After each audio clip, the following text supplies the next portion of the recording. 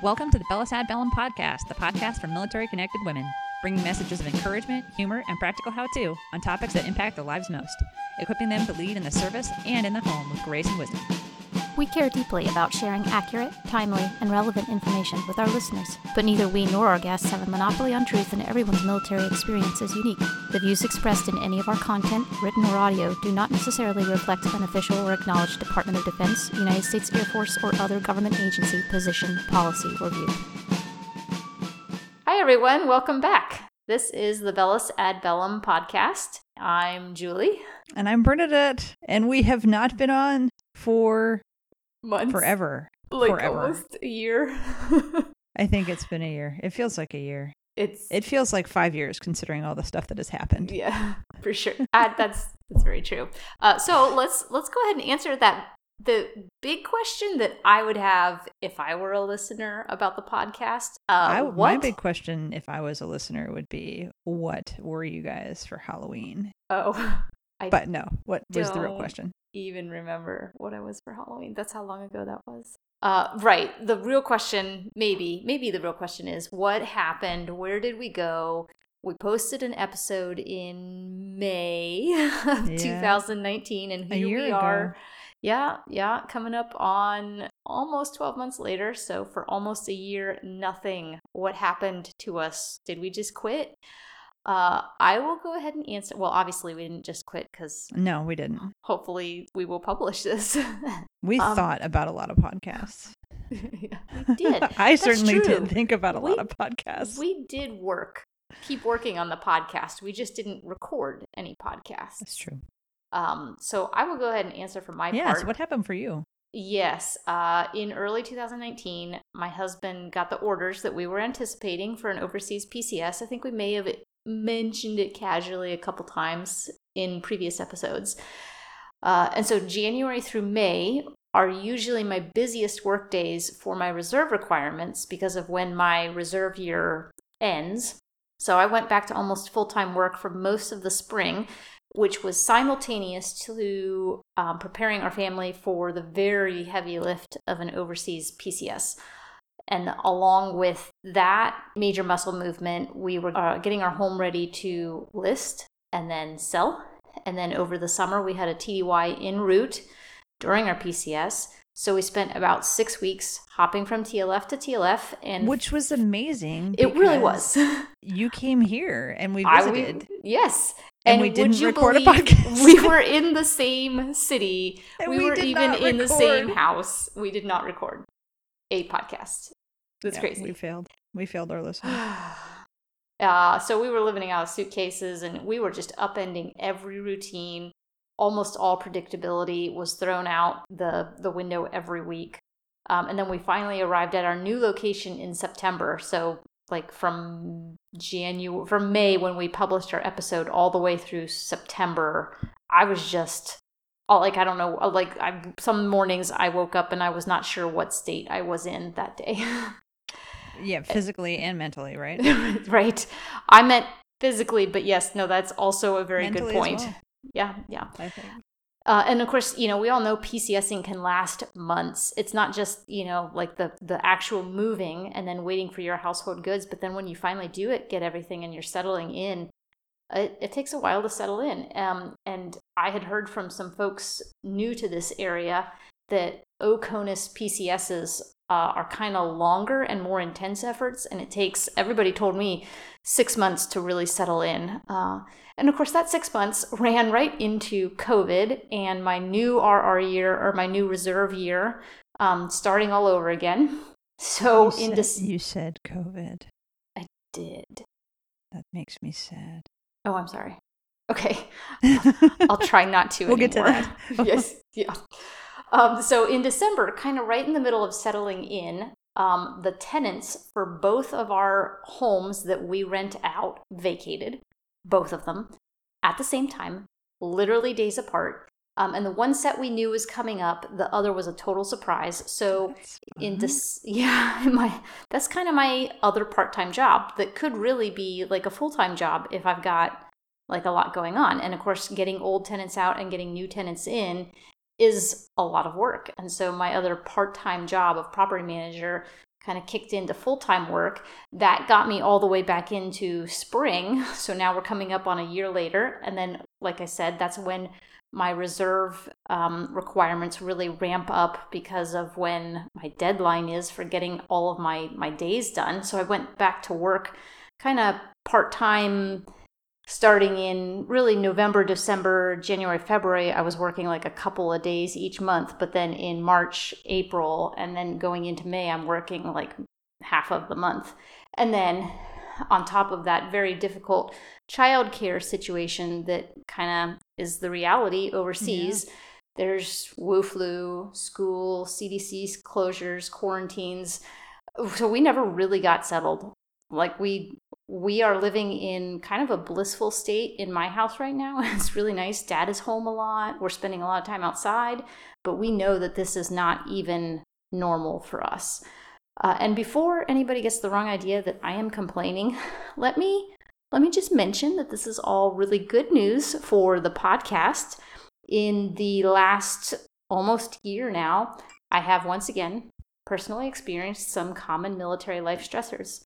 Overseas PCSing, closing on a home, sometimes long distance closing on a home, getting a home ready to sell, packing up stuff, shipping a dog. I was going to say that. I was going to say, Julie, I have different things to share, but Julie has experienced pretty much any and every challenge you could want to podcast about for the military in the past year. Yeah, in the past year.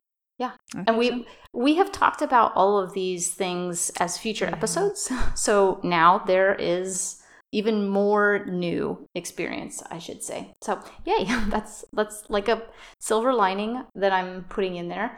That's what happened to me in the last year or so. Crazy. Yeah. Crazy. So we did not move. We did not change locations or PCS or even have any TDYs. We had a lot of interesting things on the family kind of personal life front, as opposed to the professional military side. About summertime frame, we had a big family vacation, and while we were on our family vacation, we got the news that my grandmother passed away. So we had a big family death, and she was a matriarch, and so that was a huge muscle movement for our family. And about you ended up like kind of canceling your vacation that you had really been, and you had needed that too. Like I remember we were talking about, you're like, I just need a break from work, and I'm really looking forward to this vacation to just like relax and enjoy. And then you weren't able to. It was great. Yeah, it was supposed to be great, and it still was great, of course, to see family. But of course, just the mood and the context changed very significantly, and so it's just a different emotional experience when you're grieving with family as opposed to relaxing with family. So we had a big family death, and then had a situation with my mother-in-law, and my husband happens to be the only surviving child. I totally forgot about that. Yeah. She had some issues with mental health and alcohol abuse, and so I could talk about that too. And we had to jump in to assist because, like I said, my husband is the only surviving child of hers, and she lives alone. So we had a mother-in-law kind of crisis, and our son started kindergarten, which doesn't sound like a big deal, and it shouldn't be stressful, but kind of some special needs that we thought were there really started to rear their ugly heads and cause some problems. And so we ended up having to work on counseling, suspensions, different stuff with our child, and trying to balance that, of course, with still two full-time working parents, me as the active duty member and my husband as a full-time contractor. So we had that. And then right on the heels of that, my grandfather followed my grandmother and passed away. And then about 2 weeks after that, a very dear cousin of mine lost her battle with cancer. And so we had this summer to fall, all the way to Christmas, really, of just one kind of big thing after another on the personal front that it just took a huge toll.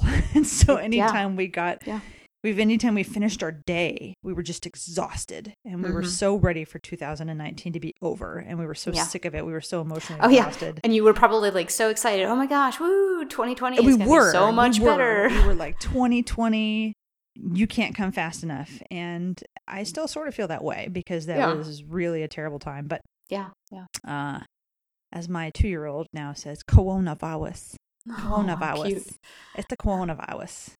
So now we have coronavirus and COVID-19 and all the different names for it. But that is leading to, as Julie mentioned, a little bit more, I don't want to call it downtime, but less scheduled time. And so when we have the flexibility to manage our own schedules, and I have the flexibility to manage my own schedules and be in a house with my phone around and different stuff while I'm working, it just means that more is possible. And so we have decided, and we're able to jump back in to the podcast. So we're going to start slow, I think, and work our way up. Yes. Yeah. And even though we have tons to talk about, we are going to do a segment episode, right? A segment episode, yeah. So on with the episode. Something smaller, kind of just to jump back in without drowning, I think. Yeah. And we'll hit a couple of the segments that we introduced in our first segments episode, which was episode 8, I think. If you want to go back and familiarize yourself with the different segments that we've introduced. So today we're going to do Bell Intel, Bellosaurus Rex, a few of our favorite things. So for our first segment, we're going to start with some Bell Intel. And this can be kind of a tricky segment because one of the best aspects of podcasts is the ability to listen to a podcast episode years after it's been recorded. But that aspect kind of works against time-sensitive current event information. Yeah. So it's tough to find current events that are military connected for military connected ladies, and they may want to know about, but those are kind of standing topics rather than rapidly perishable. Also, big foot stomp for me, we're not news reporters. We just don't have that kind of turnover rate, obviously. So we need to make sure that we're focusing on the why and the so what, and we're making sure that we're extracting from a current event something that is important and relevant for our listeners, and we're getting that bottom line to you. So that's why, as easy as it would be right now, we're not going to talk about COVID-19 or coronavirus or Wuhan flu or whatever you want to call it. Yeah, we're just not. Who knows how long? 3 cheers from the listeners. If you're in your car, you're listening, cheer. And you're done with hearing about it. Yep. I don't think my kids even know what it's called. It's hard to predict. We learned it at the pool because we went to the pool yesterday and it was closed. And Kaylin was just distraught. Oh. And I had to give her something. So I said, it's because of the coronavirus. Now she thinks coronavirus is evil. Like the worst thing that has ever happened to her. Sure. Yeah. Anyway. But we're not going to talk about that. We are going to talk about something that is probably impacted by that and will have consequences for military families, but is critically important to military families normally, not just in these extraordinary times. And that is moving. And moving companies, and moving contracts, and packers. That whole subject. Ooh. So, yeah, right? This is deep. I don't know if I'm familiar with this intel. Let's hear it. I think the vast majority of us have had one or more negative experiences with movers contracted through the military. Bernadette, raise hands, show hands. Yeah, I definitely have. Yeah. I don't want to So we won't go in. Yeah, right? Exactly. We won't go into the pro-con list. It's a dark place that does not need to be unearthed. Right. And you just want to... Move on. We'll talk about maybe some of the pro-cons of moving yourself versus having a contractor move you, maybe in a future episode about household goods. But that's future. In this particular segment, we're going to talk about very specifically the contractors that move you. In a late January article, the Federal News Network reported that U.S. Transcom plans to award a new contract for moving militaries in April of this year. So that should be any day now. This month, yeah. So that contract that U.S. Transcom oversees is called the Global Household Goods Contract, or GHC. It is a multi-billion-dollar contract that provides moving and shipping logistics for moving the household goods of DoD personnel, who, by the way, account for 15% of the U.S.'s domestic and international moves. That seems like a low percentage if you don't keep in mind what percentage of the U.S. population DoD members are, and it's not 15%. So we are a disproportionate, disproportionate part of moving.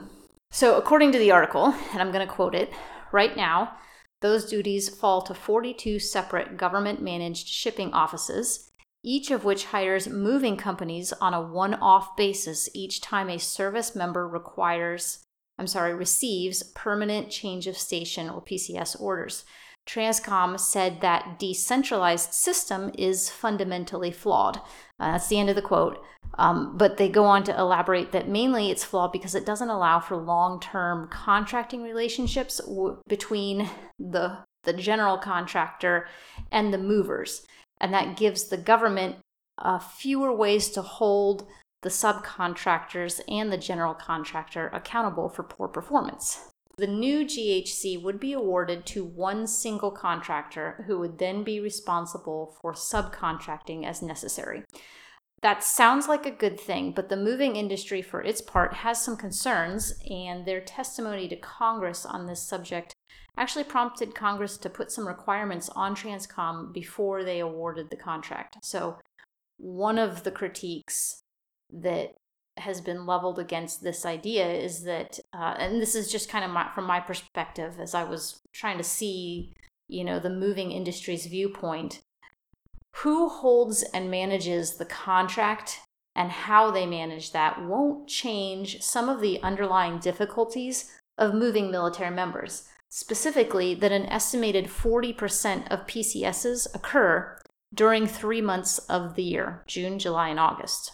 And unfortunately, those are popular times for a lot of other occupations to move because obviously it's tied to the school calendar. Another issue the moving industry says a new contract won't fix is the supply problem. So in addition to having a huge increase in demand during June, July, and August, there just isn't enough supply normally to meet demand. That's why your household goods sat inside a trailer in a parking lot in Louisiana while the contractor tried to find somebody who would drive it north to South Canada. And you were like, I have a house. What's the holdup? You have the truck. You just drive it. But they didn't have enough people. So I think we can quickly get into a discussion of violent agreement about the flaws of the military moving process. And I'm sure everyone has horror stories. Yep.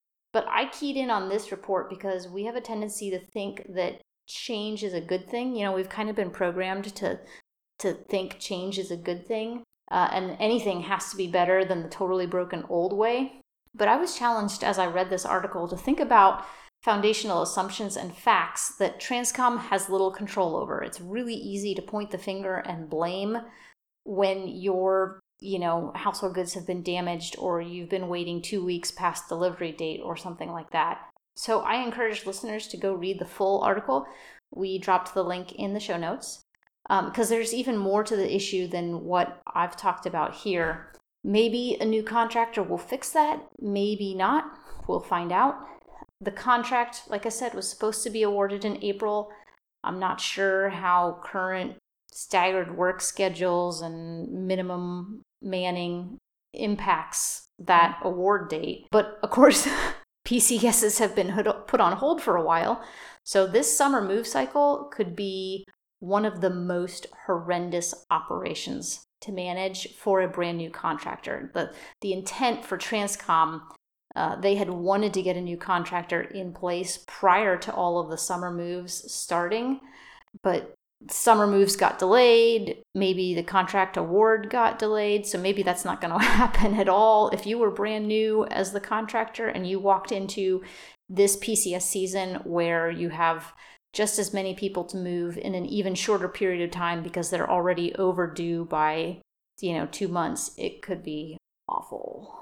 So I was talking earlier about the bottom line or the so what. And so I wanted listeners to think about, as they listen to this segment, what aspects of your move can you control that may set you up for a better move experience in light of some of those numbers that we reported. Like 40% of DoD moves occur during those 3 months because of the school year. If you can get outside of those 3 months, June, July, August, if you can maybe have a parent stay behind with a kid who is finishing up their year at school and then they PCS a little bit later, but really the bulk of the household goods go ahead in, say, April or May, or if you can show up a little bit late for the school year, or again, have the bulk of the household goods show up late and just have the school attendee move separately from the household goods. If there are things that you can control to get you out of those really hectic 3 months, jump on it, ladies. Yeah. That's what we're saying. That's what we see.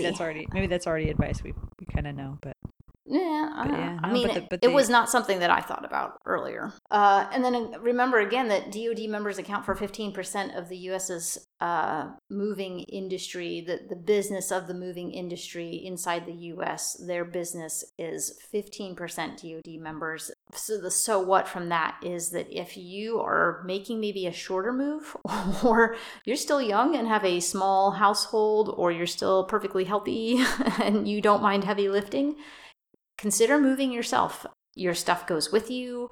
If it gets broken, you really only have yourself to blame. And which may or may not be any consolation. Yeah, may not be. But nobody is going to treat your stuff as well as you will. Anyway, getting a little off topic. But, those are a couple of things that you might be able to do to get yourself out of that really awful PCS grind that most people get stuck in. And hopefully we will hear about a new contractor, and hopefully it will be a good change, but we will wait and see. Yeah, for sure. All right, so launching into Bellasaurus Rex, which is our favorite title. Roar! Bellasaurus Rex. So it's random. It's not exactly contemporary, but maybe it's a little bit more like Women's History Month. But it's not. This is not Women's History Month. This is Month not of the Women's Military History Month. Child.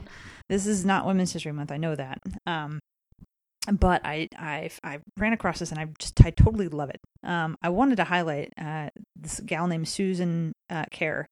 She's like a totally little known artist and graphic designer who pioneered the user interface for the original Apple computers, which is like so awesome. You'd never heard of her, but Susan Kare. Anyway, she was hired by Steve Jobs to make the Mac like less computer and less machine and more of like a friend. So when you interface with that, when you logged into that Mac, it wasn't like I'm pushing a button to boot or I'm clicking this thing to boot. They wanted it to be friendly. They wanted it to be inviting. And like so crazy that the technical people actually thought about that, because you would think, but they had marketing folks, and they had they had a team of folks who said, no, we need to make this friendly. And so they hired this gal who was working on some random sculpture. I think she was making like a giant life-size sculpture of welding. She was welding a lot of stuff. Anyway, she came in and basically started with a computer function or whatever, and then searched through lore and history, and used her artist's mind's eye to design a visual metaphor for that function. And so she did typefaces and fonts and icons, and the ones that you probably remember. I don't know if, well, maybe not. Maybe our listeners are now too young for this, but there was like the cherry bomb when you had a system error, right? It was the little bomb with the little fuse on the end that was sparking it. That was Susan Kare. She designed that.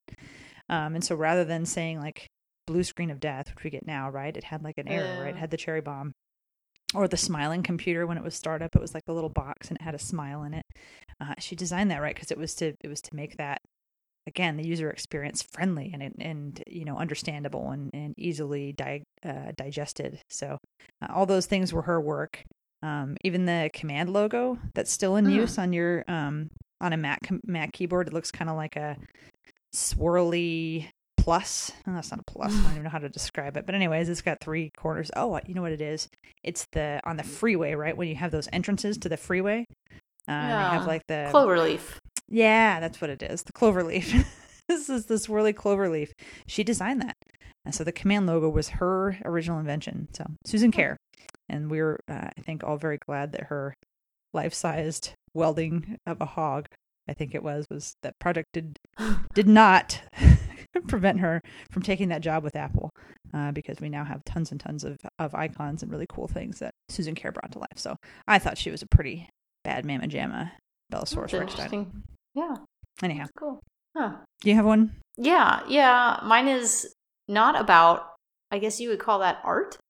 Not about art. No. Mine is about sports, which all of our previous Bellosaurus Rex episodes have been about. But well, there are a lot of roaring dinosaur women who are doing awesome things in sports. I think it is appropriate. This is very specifically about a military lady, so that's new and special interest for Bernadette and I, a military gal repping our alma mater. Neither Bernadette or I know this young lady personally, but I would love to if she wants to email me after this. But this story, not creepy. Julie might be sending her something to autograph. Anyway. Yeah. Second Lieutenant Lindy Jones, an Air Force officer who is part of the Air Force World Class Athlete Program, or WCAP. I wonder if they call it WCAP, and I'm not a part of the program, so I don't know that cool lingo. Yeah, I think they do. Okay, so WCAP. WCAP. They might not. I actually have no idea. I am not a world class athlete, so I couldn't tell you what they call it. I'm a member of the LCAP. The lowest class athlete program. Okay. Anyway, all right, go ahead.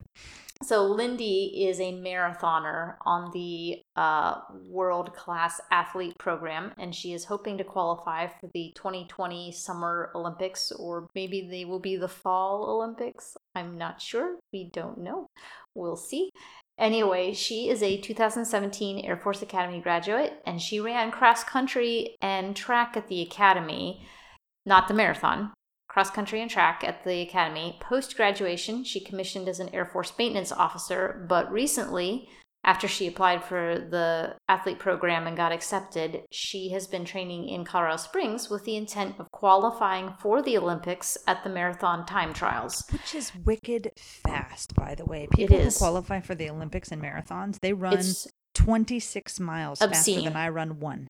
So what's most remarkable about Lieutenant Jones is that though she never competed in marathons while she was at the Academy, in her marathon debut, just make sure we're all on the same first time running a marathon competitively. Not to say that she'd never run 26.2 miles on her own before, but like in a competitive event, the first time ever that she went out to compete for a marathon, she ran an Olympic qualifying time.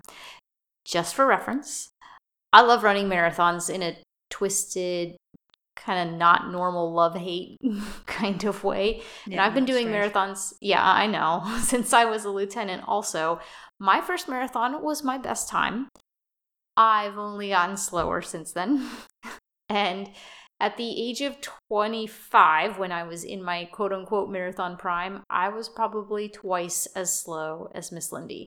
Lieutenant Jones' first ever competitive Olympic event time was, prepare yourself, everybody, 2 hours and 36 minutes. For a marathon or a half? No, for a marathon, right? 2 hours and 36 minutes is about my half marathon time. She did 26.2 miles in 2 hours and 36 minutes. That is, just for a miles per hour kind of thing, that is a sub 6 minute mile, which sure, we could all do that if we only had to do like a half mile, but to do a sub 6 minute mile for 26 miles in a row? That's ridiculous. Some things just aren't fair in this world. I'm trying to put that time in perspective to something that's like reasonable, right? It's just Sometimes not. My kids take a 2.5 hour nap, right? And so in a 2.5 hour nap, she ran 26 that miles. Wicked bad mama jamma ran 26 miles, like a 26-mile loop. Started at my house and came back. I was like, hey, kids, that is crazy. Crazy, Lindy. You're amazing. You know what is really neat about reading the story, which we will link in the show notes, obviously, is not just that she's like incredibly athletically gifted and is doing this on top of being a Air Force officer. She has so many other neat elements in her story, so many cool things going on in her life. For example, she is one of 6 siblings, and they are all 6 world-class Academy athletes. Wow. Yeah, so, I mean, my brothers are really good runners, but they're not qualifying for the Olympics. Don't worry, guys. We love you still. We do, yes. You are doing important work. Run faster. Also, Lindy's dad recently passed away, but he was able to attend Lieutenant Jones's event in Chicago to see her run her qualifying time. And she talks about her dad and her faith as motivation for training so well. She is married to another Air Force officer, so they're doing the joint mill separate duty stations thing, and she is lovely. I love her official marathon picture. It is very Bellasaurus Rex. You need to go to the Runner's World article that we link in the show notes and look at her professional marathon picture, because she looks like she's killing it with grace. She is. And so it's a Bellasaurus Rex to be proud of, like breathing fire, but like totally humble and classy. So yeah. Props to her. Hey, Bernadette, tell me about a favorite thing. These are a few. I'm way off key. I can't sing that right now. Yeah, you were. No, I can whistle it. So we've been doing. I'll put. You know what? This could be one of my favorite things. Actually, we'll leave it. Just leave this right in there. So a game that I've been playing with my children, and it has basically 100% success rate on making them be quiet, is the Name That Tune Whistle Edition, or hum if you can't whistle. And so I will just, in the middle of a fight or whatever they're doing, I'll just start whistling some tune, and then one of them has to tell me what it is, right? And so it's like, whatever. I'm not going to do it here. But needless to say, then once it started, they just asked me to do another one and another one and another one, and we do it for like 15, 20 minutes, which can be exhausting, but it does stop all the squabbling, so that's amazing. So if you get bored in your quarantine hours and your kids are fighting and you're squabbling, and you can whistle or you can hum, and they like music, consider it. Consider intervening with a whistle and asking them to guess what tune you're playing, and it may or may not work for you, but I found it to be tiring, but wonderfully useful. Okay. So that is one of my favorite quarantine things. But in the vein of kids, one of my favorite things is, and I actually got this idea from one of our friends, one of our good friends, Vivian. That's right. She did this first because she was the first of us to have kids. She was our first friend to have a child. And I say our first friend to have a child. We have many friends, but the first of our real tight group of gals who went to the academy together to have a kiddo. And so she set up an email account for her son. And so I've done the same thing, and basically setting up a Gmail or whatever we do. Gmail, because I think it's going to be around forever, but you can set up any kind of email you might be subscribed to, and just set up an email account for your child. Obviously, you'll have to have the username and password. Set up an email account for your child, and then just email them, different things in different ways, and so you can adapt it to your style. I happen to use it to record milestones, to send my son, my daughter, little messages every now and then. While we're doing this coronavirus thing, I've actually sent them kind of part 1 and part 2 of, hey, we're into history. Here's a little bit about what was going on in the world coronavirus, part 1, right? And then here's kind of 2-3 weeks later, here's coronavirus part 2. And I'm sure, in 3 weeks, there'll be coronavirus part 3. And so I'll just email him a little bit about that. But, I sent Liam an email, and his dad did too, the night before his sister was born, right? And so we've done some different ones that are more kind of around milestones. And as they get older, I would kind of want to incorporate into that another one of my favorite things that was from a lieutenant colonel I worked with when I was in the Center for Character and Leadership Development. And he did what was called the night before letters. And so anytime one of his children was about to have kind of a big event or a big milestone, he would write them a letter the night before. And he did it by hand, but that's a little bit laborious for me. I love that idea. And if you can do a night before letter, an actual physical letter, and put it in a binder or something special and save it for your children, or even give it to them, the next day or whatever you want to do, I think that's awesome. But this happens to just work for me. And so we will do that as they get a little bit older, the day before, he starts a different school, the night before prom, the night before a big soccer game, the night before I don't know. I mean, everybody's kids have different stuff. A big competition, whatever, another new child, a new First date. event, something sad the night before, a funeral. And anyways, just a different night before letters. And then, eventually to the point where maybe it would be the night before their wedding day or their night before whatever, right? And so I don't want to think about those things yet. But I'm tearing up. We're moving on. But I love the letters. And so they just become kind of a little treasure trove for your child. And as an email system, it's digital. It's accessible on your phone. You can write one, or I can write one, when I'm in the waiting room.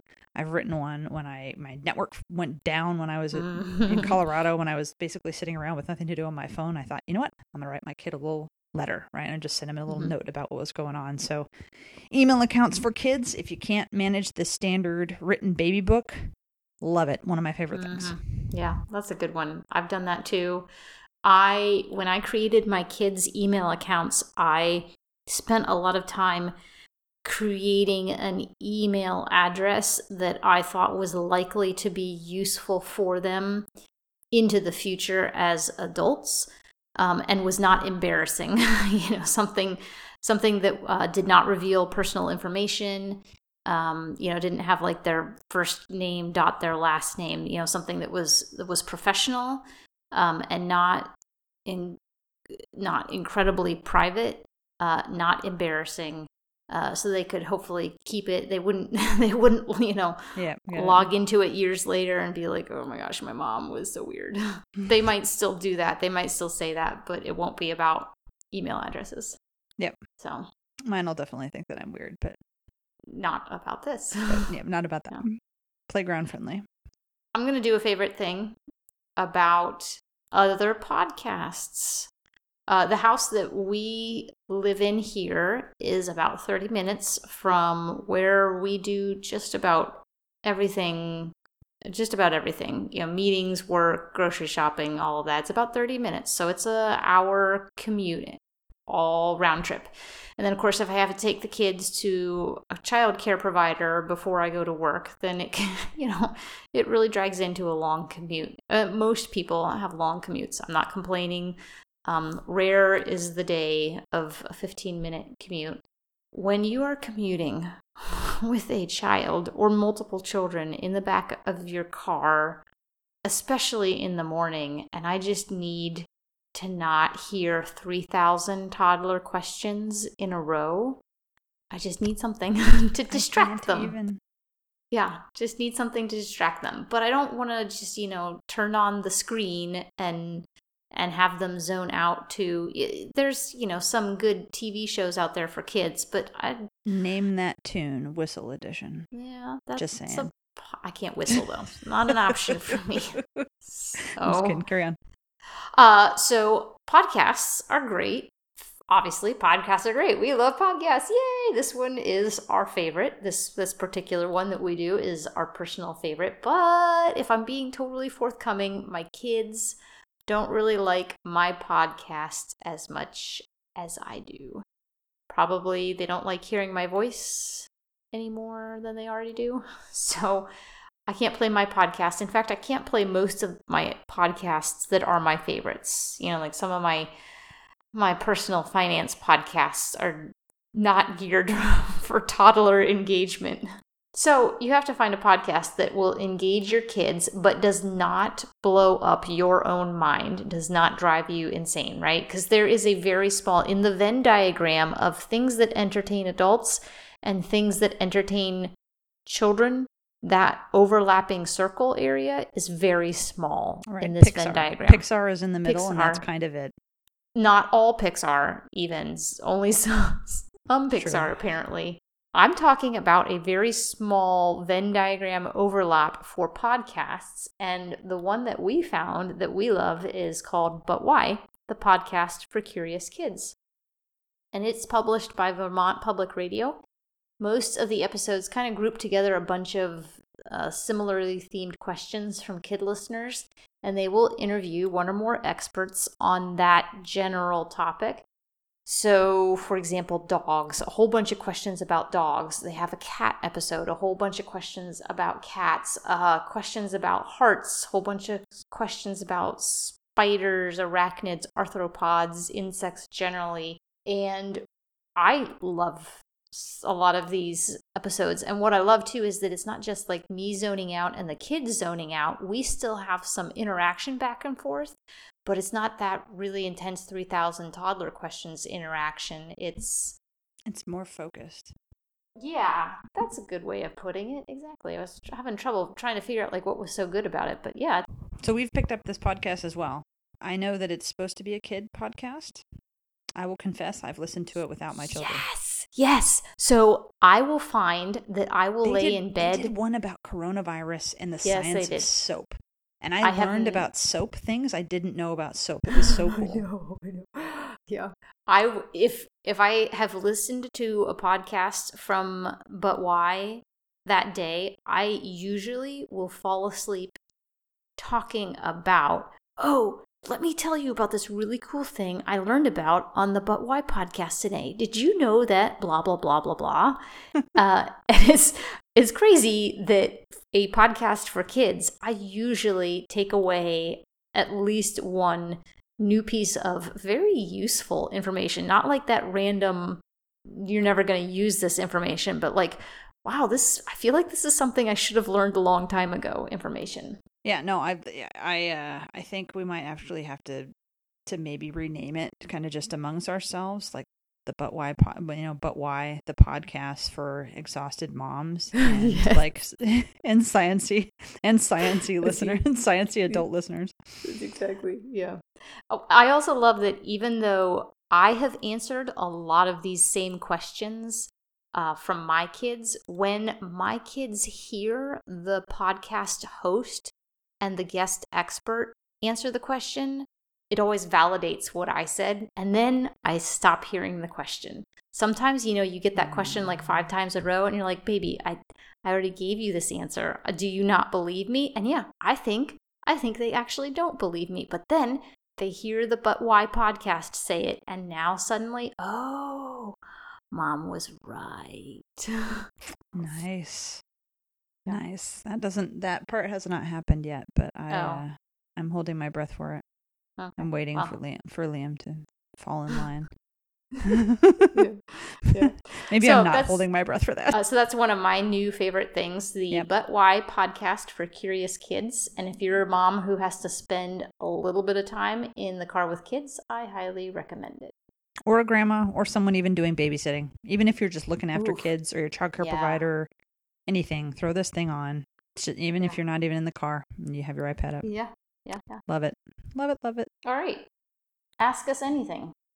So, a long while back, because we've been out of this for a while, one of our listeners asked a question about new job advice, and I'll quote the actual question. It went like this, quote, I remember as lieutenant, the standard, quote unquote, new job advice was first to find a senior enlisted person to guide you, and second, to tell your boss you plan to make a career and stay in for 20, otherwise they'll put you at the bottom of the rack and stack. Over the years, I've found that at least half of that advice is total BS. Do you have any fresh new job advice to offer? And does it change depending on the audience, i.e. a baby lieutenant versus a mid-career person like myself? End quote. So that was the question. I'm going to caveat it first by saying that my answer to this is the question itself is kind of directed at officers. And my response is going to be directed at officers. And I am going to offer my thoughts. I do have one piece of advice. The old advice to find a senior enlisted person to guide you. That may still have some merit. It certainly depends entirely on your job and entirely on the enlisted member. The actual enlisted member. Like if the only senior enlisted member in your organization is not well respected, is not knowledgeable, is not somebody to model yourself off after, then by all means, don't seek out that senior enlisted member, even if that's the person that's in your organization. Still maybe go find a senior enlisted member, but don't limit yourself to your organization, because some senior NCOs, they're not all made of the same material. Yep. I mean, it's any rank, any grade, any whatever in the military, right? You got to kind of pick and choose who you might want to have be your mentor. And so it is part of the senior NCO role, per the Brown book, little known fact, or maybe it's a well-known fact. I don't know. I didn't know it until just recently. But it is part of the NCO role, or the senior NCO role per that book, to mentor the junior officer corps. They are supposed to mentor the CGO. So that is part of their job description. Now, I think my enlisted mentor when I was a brand new second lieutenant was actually a staff sergeant, and he was fantastic. Yeah. And then the civilian that I worked with was actually a reservist in his other job, and he was a tech sergeant, so he was kind of, getting up there, but those, it didn't have to do with their authority or position. It had everything to do with, they knew what they were talking about. Yeah. So you definitely want to be open to mentorship and coaching from the senior NCOs, or just NCOs in general, right? Or really anyone who may have experience in the domain where you're working. But it's important to remember, right, that time in service or time on station can, I think, certainly lead people to become entrenched. Not that we've experienced that. And they can be super entrenched in how business is done. And when that happens, the mentorship may, in fact, limit possibilities rather than necessarily breed your success as a new officer. So a fresh piece of advice I would give, and I'd really give it to anybody who's starting a new job at all levels and all ranks, regardless of whether you're a lieutenant all the way up to mid-grade, is to dig up the regs and the guidance associated with your position. Now, this is probably going to be an unpopular bit of advice. I understand it, and I'm saying it knowing that. But I've found it to be totally valid. The guidance is there, I promise. There are regs, there are policies, there are things out there that are related to your position, that are related to the duties that you have to do. Find them, read them, then read the references to those references. Certainly ask the blue hairs in your organization, in your unit, how to accomplish business. It's totally normal OJT. However, also read the regulations. And I'm not saying that because I'm a compliance-minded person that I just told you have to know the letter of the law and abide by the law. Not what I'm saying. I'm saying that is where there is tons of corporate knowledge poured into those policies and poured into the regulations to establish a starting place. And so just like your senior NCOs, right, you might discover that some of them need work and are limiting. Just like your senior NCO mentors, right, which you can address.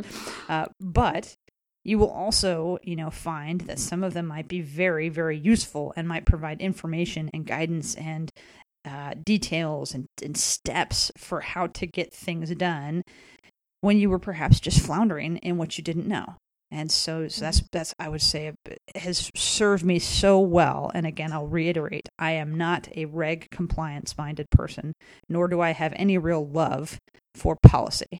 However, it certainly is a great piece of fresh job advice when I'm starting out any place to get into the regs, to get into the policies that people are following and building their stuff on, and building those position descriptions, all that stuff on. It has worked really well, and I've been able to. It helps identify things that need change. It helps identify why things are working the way they are. So take it upon yourself, seek out the written guidance, and then read it. That's my bit of quote unquote fresh advice. Yeah, excellent.